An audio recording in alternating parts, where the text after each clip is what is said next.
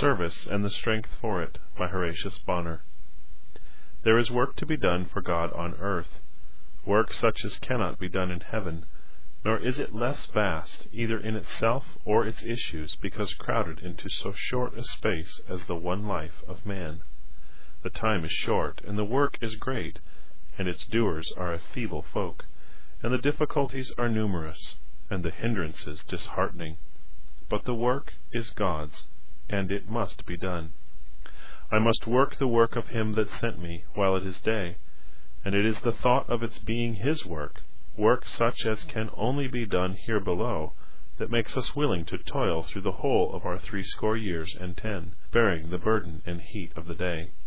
"Why are you reconciled to life?" said one to Whitefield. "Because I can do for Christ on earth what I cannot do in heaven." Yet the same Whitefield said, "I want to leap my 70 years. I long to be dissolved and to be with Christ," feeling as Paul did, in a strait between the two things, between resting with Christ or laboring for Christ. The work to be done is of the same kind in all ages, yet it is not the same work in any. It varies, for God does not repeat himself in word or plan or work. Yet whatever be the differences between age and age, it always bears a peculiar mark or impress, as being work done for God, with ends and aims such as belong to no other work, and with characteristics of nature specifically and entirely its own. It is work that never stands still, no, not for a moment, either through want of means or hands, for he whose work it is has the silver and gold at his disposal, and out of earth's stones could raise up workmen, should all else fail. "My Father worketh hitherto, and I work," said he who was the great doer of the work of God, teaching us that never from the beginning has God allowed his work to stop, but carries it on as unceasingly as he makes the sun to rise and set, or the tides to ebb and flow. One workman drops, another takes his place. One standard-bearer faints, another grasps the banner. One witness passes away, another is raised up to maintain the testimony. Elijah is caught away from his work in Israel, but Elisha comes in his room.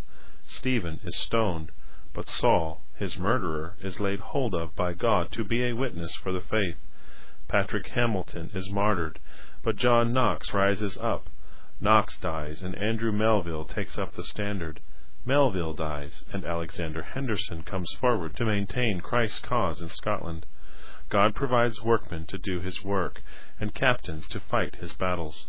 Sometimes the work is open and visible, as when God sent forth Gideon and Barak to deliver Israel, or secret and unseen, as when the persecuted saints of Jerusalem went abroad through the land, preaching the gospel everywhere. Sometimes it is amid noise and strife, as in the case of Nehemiah, and sometimes in silence, as when the temple rose without sound of axes or hammers. Sometimes it is a long day of labor, as in John the Evangelist and Richard Baxter. Sometimes it is very short, as in John the Baptist and David Brainerd. Sometimes it is a work of suffering and martyrdom, as in Stephen or John Huss or Cranmer. Sometimes it is one of testimony and endurance, as in Enoch or Noah or Samuel Rutherford. Sometimes it is of battle and tumult, as in Joshua and David or Gustavus and Cromwell. Sometimes it is one of government, as in Joseph or Moses or Edward VI of England. Sometimes it is in simple service, as in Obadiah of Samaria, or the little maid in Naaman's house. Sometimes it is the work of erection, as in Solomon and his temple. Sometimes of restoration, as in the case of Nehemiah or Hezekiah. Sometimes it is that of reformation, as in Knox and Luther and Calvin.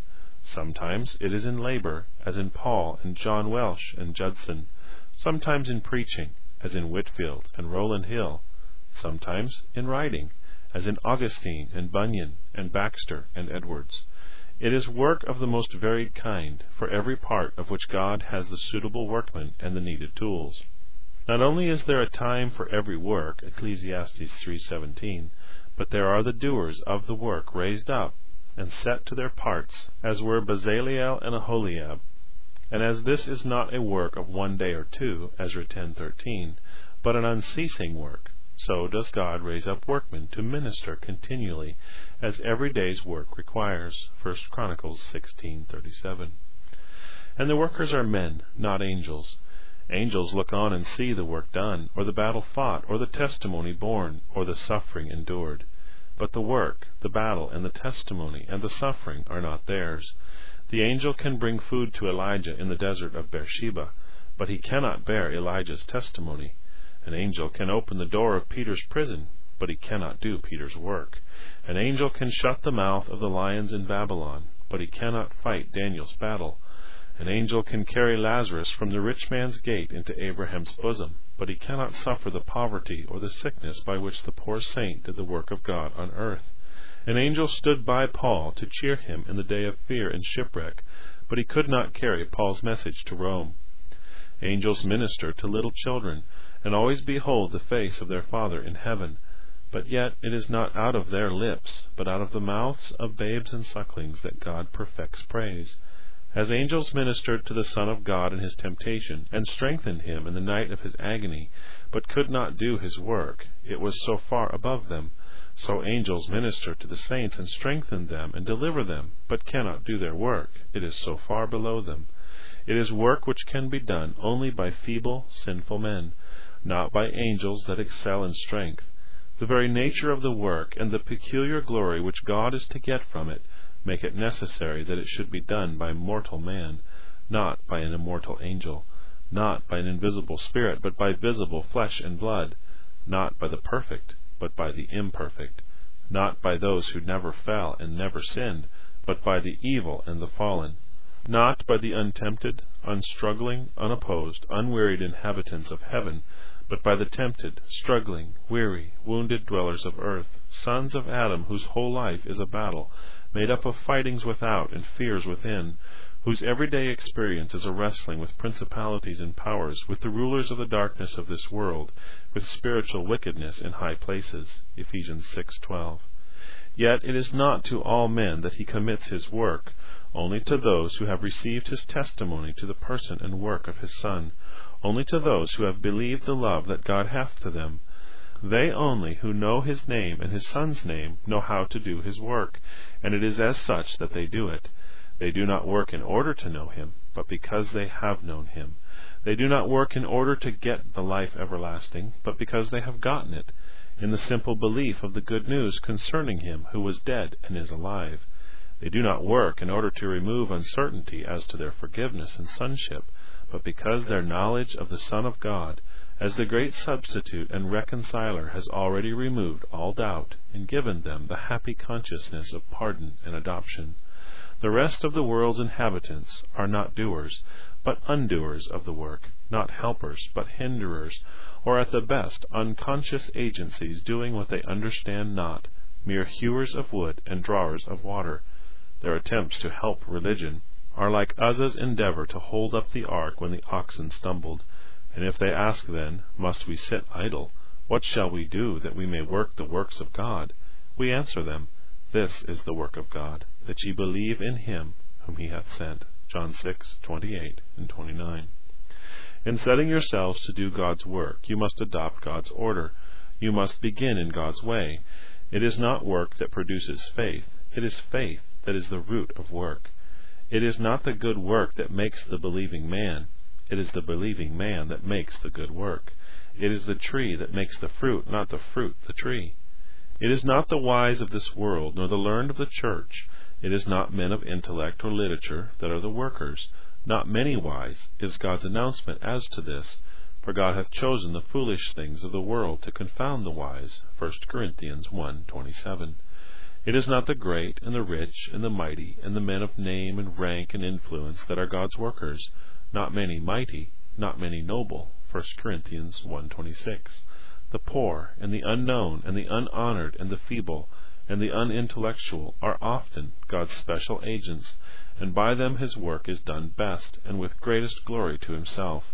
God hath chosen the weak things of the world to confound the things that are mighty, and base things of the world, and things which are despised hath God chosen, yea, and things which are not, to bring to naught things that are, that no flesh should glory in his presence. 1 Corinthians 1:28 and 29.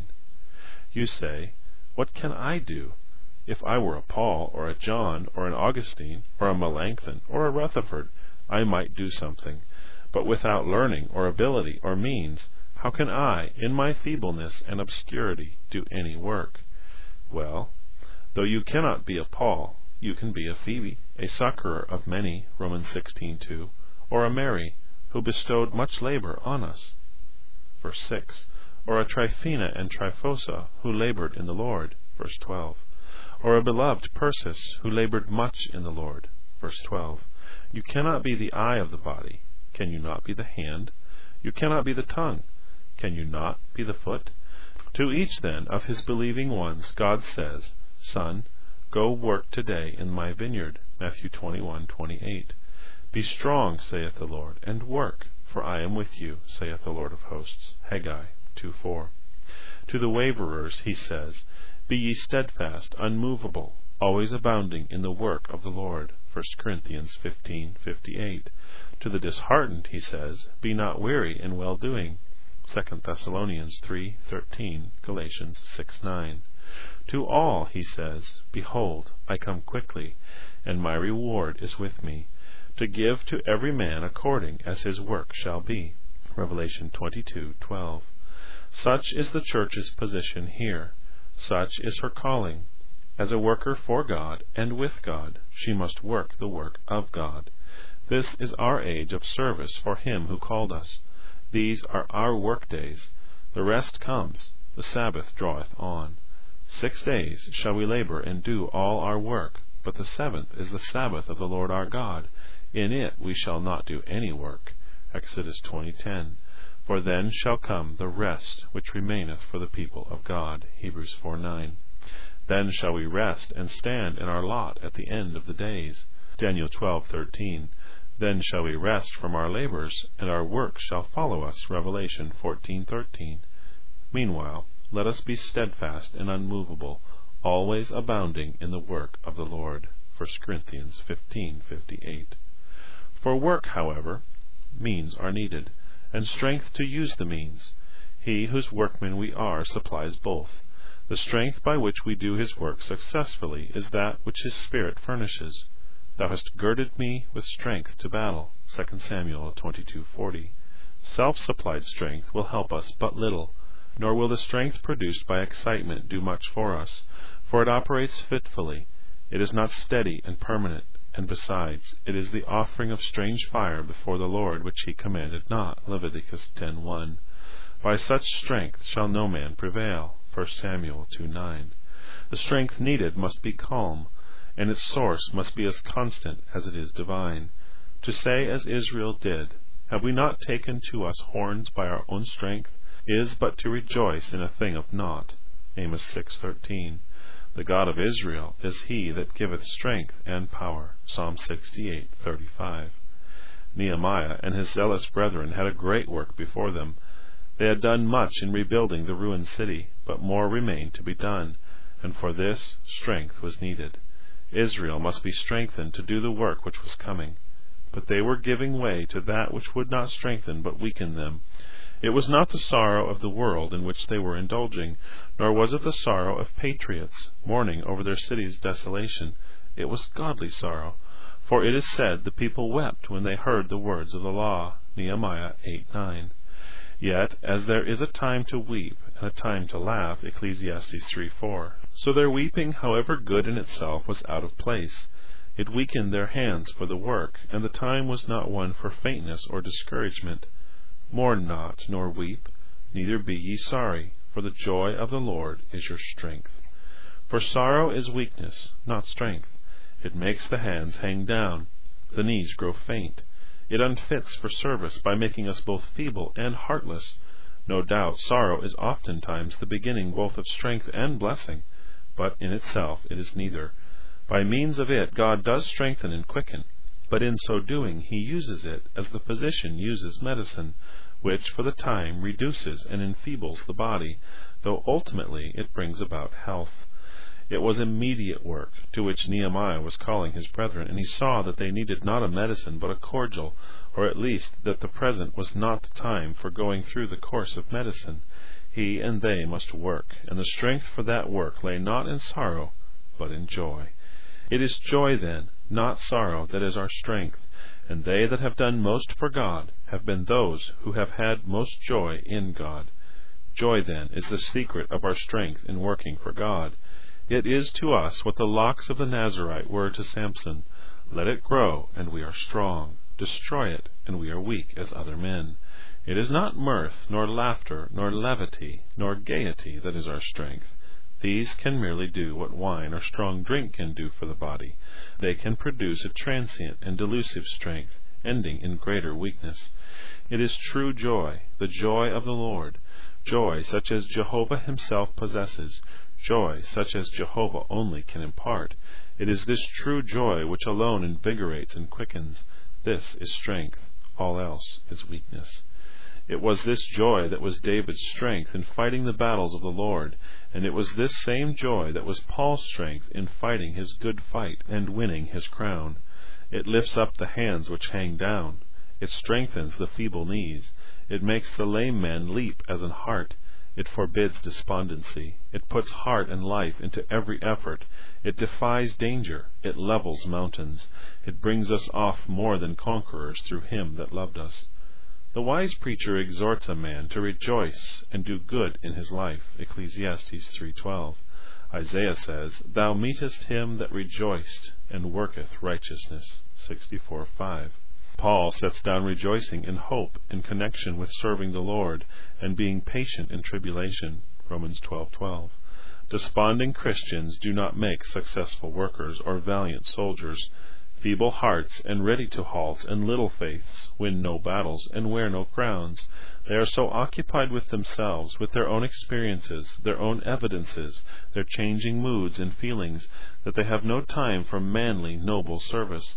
They are so busy in trying to perform acts of faith, and having performed them, they are so intent on analyzing them in order to ascertain whether they be all of the exact quality or quantity which will recommend them to God, that they leave no space for joy in believing, and no room for the free, large-hearted labor which such joy cannot fail to lead to. Tossed up and down on the waves of unbelief, like Paul's ship in Adria, they are in fear of perpetual shipwreck, and have no heart to work. Shutting their eyes against the light, they grope their way uncertainly, and cannot run the race. Afraid to believe, but not afraid to doubt. Afraid to trust, but not afraid to distrust. Doubting themselves, and making that a reason for doubting God. Putting away peace, but giving full scope to gloom. Refusing light, but letting darkness reign with them. They are not in a condition to do hard work, nay, to do any work at all. Strength comes from joy, and of that joy they have none. They refuse both food and medicine, and they become lean and sickly. They are fitter for the hospital than for the battlefield. They seem, too, to get more and more emaciated, though the food provided is abundant, laboring under what physicians call atrophy. The more they eat, the less they seem to be fed. Never was truth of the most nourishing quality more plentiful set before them, yet seldom has it seemed to nourish less. What they need is the joy of the Lord, and that seems to have no place in them at all. Joy in their own feelings or experiences or evidences they sometimes have. Joy in the Lord they have none. Hence their bondage, their weakness, their heartlessness, their weariness, their inability for service. Let us put and answer these three questions: how to get this joy, how to keep it, and how to use it. First, how to get it. We cannot buy it, for we have nothing to give for it, nor is joy a thing to be bought and sold. It must come freely or not at all, for it has no connection with earth's merchandise or with its treasures of gold and silver. As it is the joy of the Lord, it must come from Him, and it must flow into us through our knowledge of Him. For the knowledge of the Lord is joy. Acquaintanceship with Him is peace. Job 22:21. The revelation which God has made of Himself in His Word is the lesson book where the joy is written. The Holy Spirit is the teacher, and all the lessons of truth out of which He extracts the joy for us are these contained in this book, lessons concerning Himself. We do not merely say that He gives joy, as when one pours water into an unconscious vessel, but He Himself is our joy, just as He is our peace. The things regarding Himself, His purposes, His character, His doings, are such as to infuse joy as soon as known, so that we are not first to know God and then to go to Him for joy. But in the knowledge there is the joy. The knowledge and the joy are inseparable. Where the knowledge is not, the joy cannot be. Where the joy is not, the knowledge is not. To this end has the Son of God taken flesh and dwelt among us, that he might show us that God, in the knowledge of whom there is joy, even for the sinner. For this is life eternal, that they might know thee, the only true God, and Jesus Christ, whom thou hast sent. How blessed for a man, and how glorifying to God, that we can say of the knowledge of God, it would at once impart joy. It would take away darkness and give light. It would heal and soothe and comfort. For what then are you waiting, O man? For the opening of some other source of joy? For some further revelation of God? For some miraculous manifestation of God to you? Ah, has not God made known enough of himself already? If that will not give you joy, what else will? What other manifestation of God do you expect, save that already made in his incarnate Son? What farther sign do you look for beyond what has been already given, in the dying and rising again of him who was delivered for our offenses and raised again for our justification? Is not all this enough? That which the knowledge of self can never do is done at once by the simple knowledge of the God and Father of our Lord Jesus Christ. For God is love, and the knowledge of love is joy. Secondly, how to keep it. Some know how to get a treasure, but know not how to keep it. They heap up riches, only to see them take wings and fly away. So is it with this joy. The glad tidings concerning it come to them. They receive them, and are made glad by them. But the joy, after a while, seems to slip away. They lose its freshness, at least, and know not how to revive it. They try many methods, but fail in all, because they forget this great truth, that the joy is to be got back again precisely in the same way in which it was got at first. The keeping it and getting it are, in truth, but different parts of the same process, or rather we might say they are the same thing.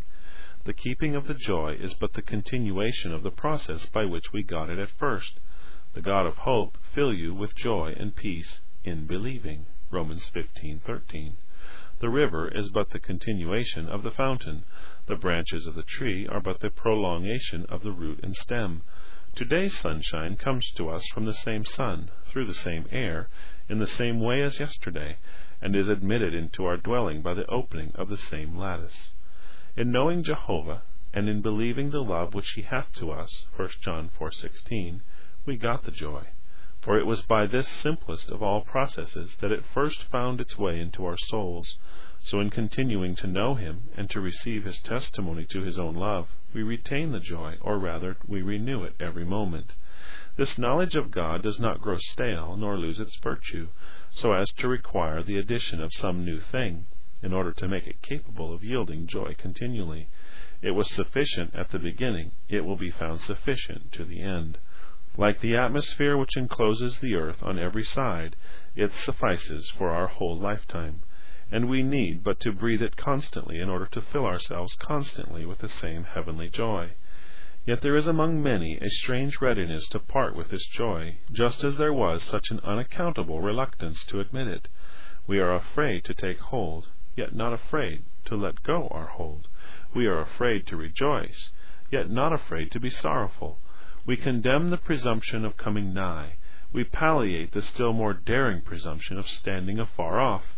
We shrink from assurance as a piece of over-venturous self-esteem and self-will. We do not hesitate about non-assurance, nor remember that it involves far darker and more daring sin. One way of losing our joy is by magnifying faith at the expense of Christ. When first the light broke upon us, and the dayspring from on high visited our darkness, we had neither the time nor the heart to brood over self, or analyze our feelings, or to go through the long chemical process said to be necessary in order to ascertain the genuineness and test the quality of our faith. We thought it enough that it had brought us to Christ, and its special excellency seemed to be that it enabled us to forget self, and lose sight of everything pertaining to self, whether the evil or the good. But by degrees a change has come over us. We tire of looking thus at one object in one way, and that so entirely simple. Our feelings lose their edge, and our joy dims. We try to get back these feelings and to burnish anew our faded joy, but we take unlawful means, and so fail. The matter has hitherto been too simple, we think, and so joy has given way, not being able to sustain itself without something more substantial than the mere believing of God's record. We resort to what is more complex. We mix up faith and the fruits of faith together, thinking that that will do. Or we insist that faith shall mean more than we took it to mean at first, or than God intends it to mean, thinking that that will do, and that by thus broadening and deepening and consolidating the act of faith we shall make it capable of sustaining the joy which we suppose that we have lost from the inadequacy of the chain on which it was suspended.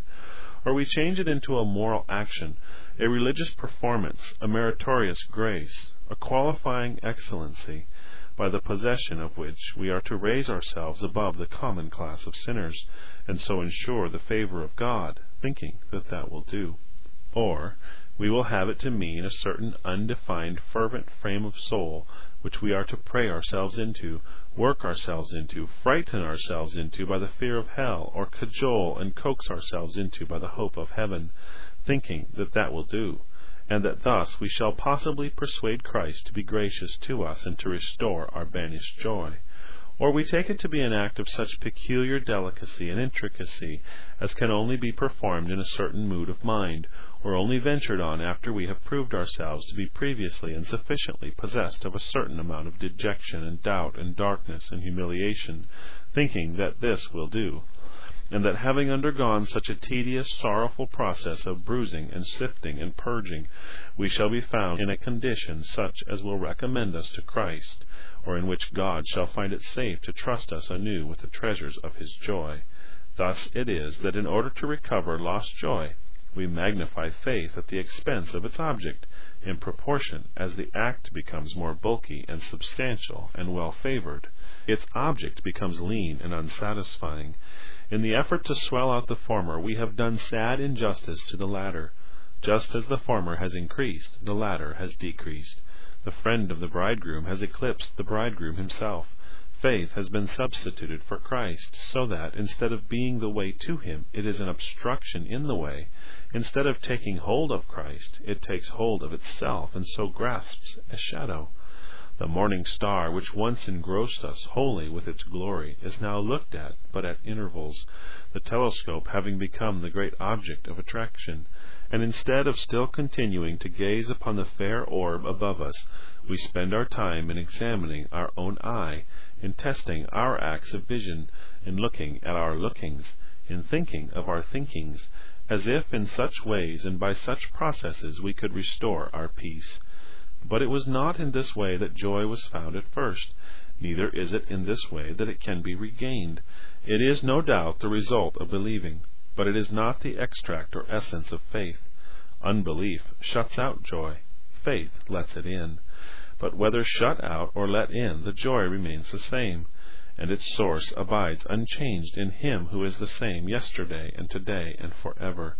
The first message that reached us, and for a season so fully gladdened us, was, "Believe in the Lord Jesus Christ." But the second message to which we have betaken ourselves when the gladness of the first has faded is, "Believe in your own faith." The result of our reception of the first was peace unutterable. That, coming from the second, is trouble and heaviness of spirit, which in order to disguise its evil we are taught to call humility, but which contains in it the seeds of all self-righteousness and pride. This is the dim religious light in which all false faiths walk abroad. At the best it is but starlight or moonshine. More generally it is mist and thick darkness. That which comes from the knowledge of Christ is light and gladness. That which comes from the knowledge of our own faith is gloom and unrest. Christ's counsel, whether to the mere sinner or to the backsliding saint that has let go his hold, is, "Come unto me."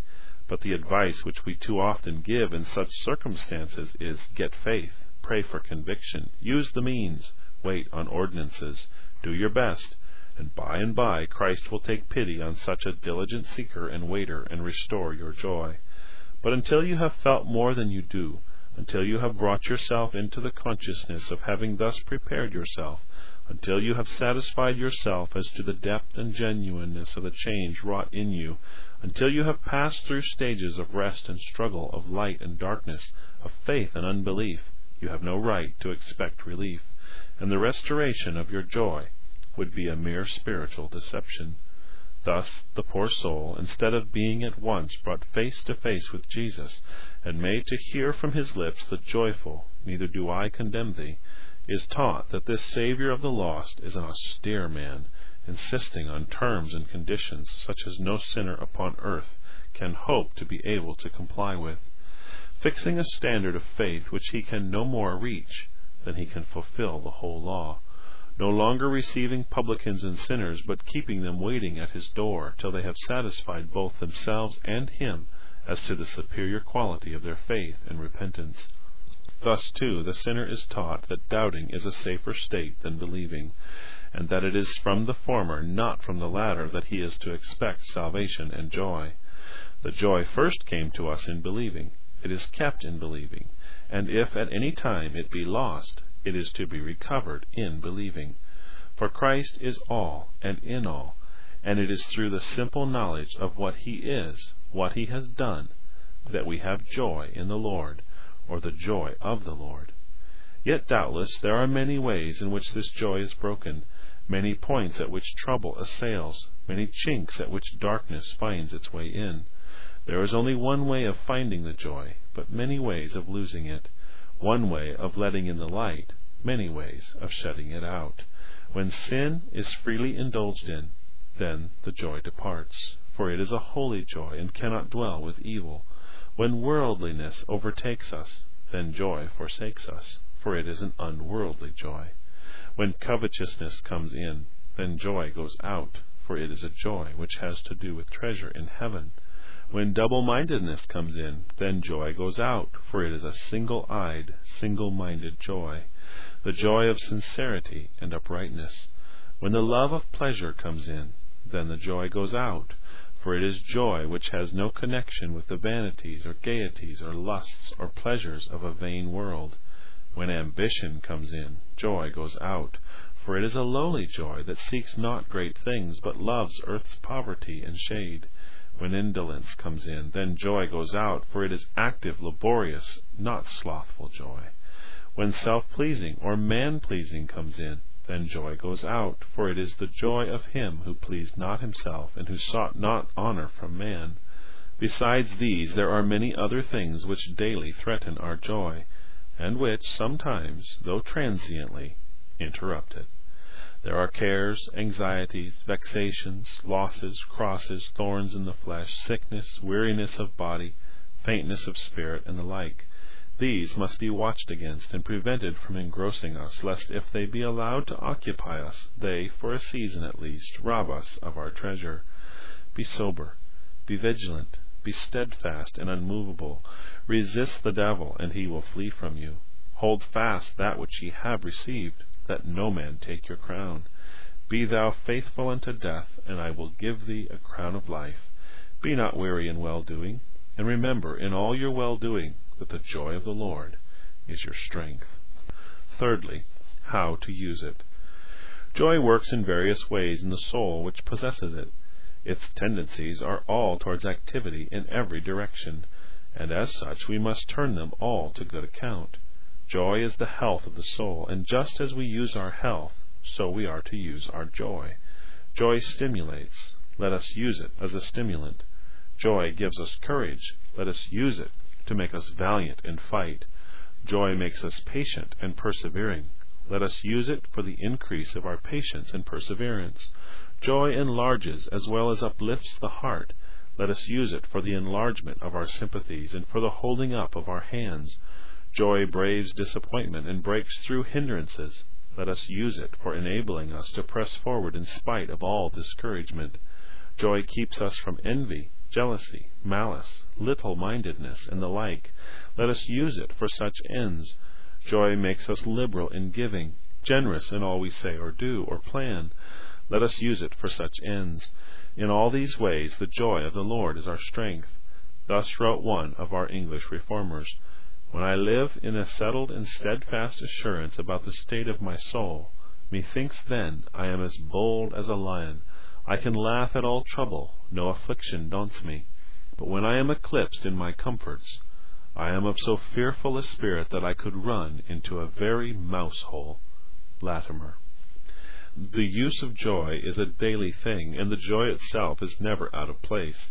It is constantly needed. It is the abiding possession of this joy that gives life and tone to our whole being, that imparts the true expression to all our words and actions, that keeps us from sluggishness and procrastination on the one hand, and from uncomely and disastrous haste on the other, diffusing throughout us a combined calmness and fervor which nothing save a joy that is divine, a joy unspeakable and full of glory, the joy of the Lord, could communicate.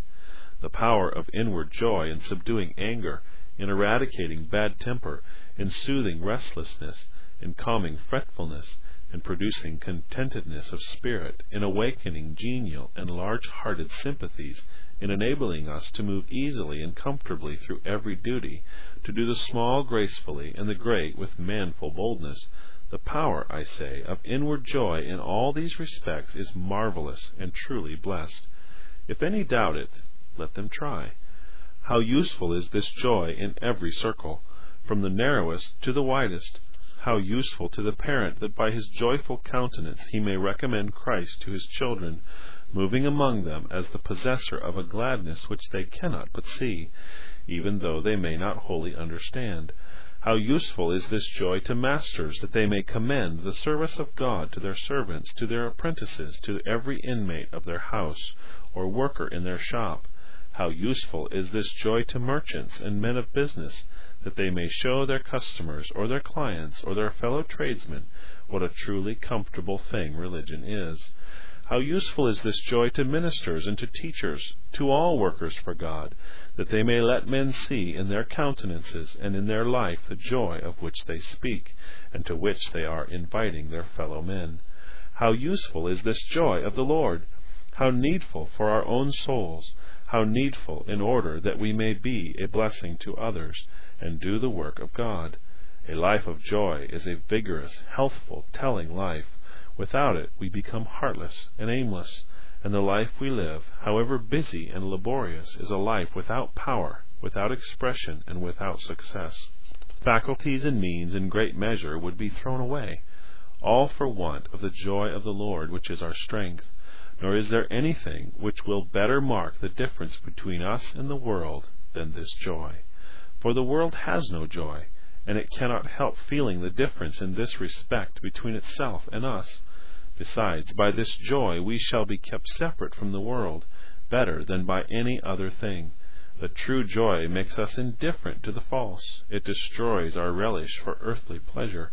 To be strong in the Lord and in the power of His might is to be filled with His joy. And being filled with this, it will flow out consciously or unconsciously, whatever we are saying or doing. It will cheer us in toil. It will nerve us for endurance. It will turn weariness into rest. It will keep us from slumbering at our post. It will make our faces as flint against gainsayers. It will serve us instead of spear and buckler. It will be water to us when thirsty, and bread to us when hungry. It will be lifting up when there is casting down. It will be riches in the day of poverty, and healing in the day of wounding, and enlarging in the day of straightening. By it we shall run with patience the race set before us, fight the good fight of faith, wrestle with principalities and powers, and endure hardness as good soldiers of Jesus Christ. It may be well to gather out a few of the many words which God has spoken to us concerning this joy. He presents it to us as the believer's heritage, his present possession, which nothing adverse, either outward or inward, ought to affect, save in the way of adding to its fullness. We are the circumcision, says Paul, who worship God in the Spirit and rejoice in Christ Jesus, Philippians 3:3. And the converts at Jerusalem are described as those who gladly receive the word, Acts 2:41. For the tidings brought, being glad tidings, did, as soon as received, fill the soul with gladness, joy unspeakable and full of glory. This joy was no new thing announced for the first time by Christ and His apostles. David had said, "My heart is glad, and my glory rejoiceth," Psalm 16:19. The king shall joy in thy strength, O Lord, and in thy salvation how greatly shall he rejoice. Thou hast made him exceeding glad with thy countenance. Psalm 21, 1 and 6. I will be glad in the Lord. Psalm 104:34. Strength and gladness are in his place. 1 Chronicles 16:27. Thou hast put gladness in my heart more than in the time that their corn and wine increased. Psalm 4:7. Let them that love thy name be joyful in thee. Psalm 5:11. My soul shall be joyful in the Lord. Psalm 35:9. Solomon had said, the hope of the righteous shall be gladness. Proverbs 10:28. Isaiah had said, with joy shall ye draw water out of the wells of salvation. Isaiah 12:3. The meek shall increase their joy in the Lord. Isaiah 29:19. My soul shall be joyful in my God. Isaiah 61:10. We will rejoice and be glad in his salvation. Isaiah 25:9. In the New Testament it is even more frequently referred to, which is the more to be noticed because the greater tribulation of the saints in the days of the apostles, and because of the many sorrows predicted as the church's lot during the whole interval of her Lord's absence. The Master's own words are, Rejoice and be exceeding glad. Matthew 5:12. These things have I spoken unto you, that my joy might remain in you, and that your joy might be full. John 15:11. And the disciples' words are, These things write we unto you, that your joy may be full. 1 John 1:4. Rejoice evermore. Throughout the Bible we find joy, not sorrow, represented as that which is to pervade religion, that without which religion is not acceptable, if indeed it can exist. The rooted thought of man is that there is something in sorrow that is acceptable to God, that the rueful look is a more religious thing than cheerfulness. The thought of the worldly is that their only joy is to be in the world, and the thought of the more serious who are seeking rest but finding none is that a sinner has no right to be happy here, and that austerity and sadness are more likely to recommend him to God than their opposites. But the thoughts of God are wholly different. There is no religion in gloom or darkness or distrust. There is as much sin in gloom as in mirth and gaiety. Distrust of God, which of necessity produces discomfort of soul, is a hateful sin, and as a sin not confessed and put away, it must separate us from God, must enfeeble our walk, must destroy our vigor, must make us timid and wavering, and must hinder success. God delights in joy, and his desire for his people is that they should be trustful and joyful, and this both for their own sakes and for his glory. God needs vigorous workers, and he can only have these by bestowing on them a joy adequate to the greatness of the work. In joy, the apostles went forth to work for God, and they found that the joy of the Lord was their strength. So shall we find it in these last days, our joy increasing as the coming of the Lord draweth nigh. Rejoice in the Lord always, and again I say, rejoice. Philippians 3:1 and 4:4. Know what that means. Sorrowful, yet always rejoicing. 2 Corinthians 6:10.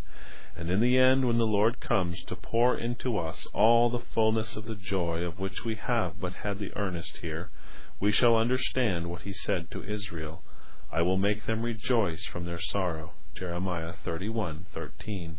We shall know the songs and everlasting joy promised of old. Isaiah 35:10. We shall hear the sentence which closes all our labor and sums up our reward. Well done, good and faithful servant. Thou hast been faithful over a few things. I will make thee ruler over many things. Enter thou into the joy of thy Lord. Matthew 25:23.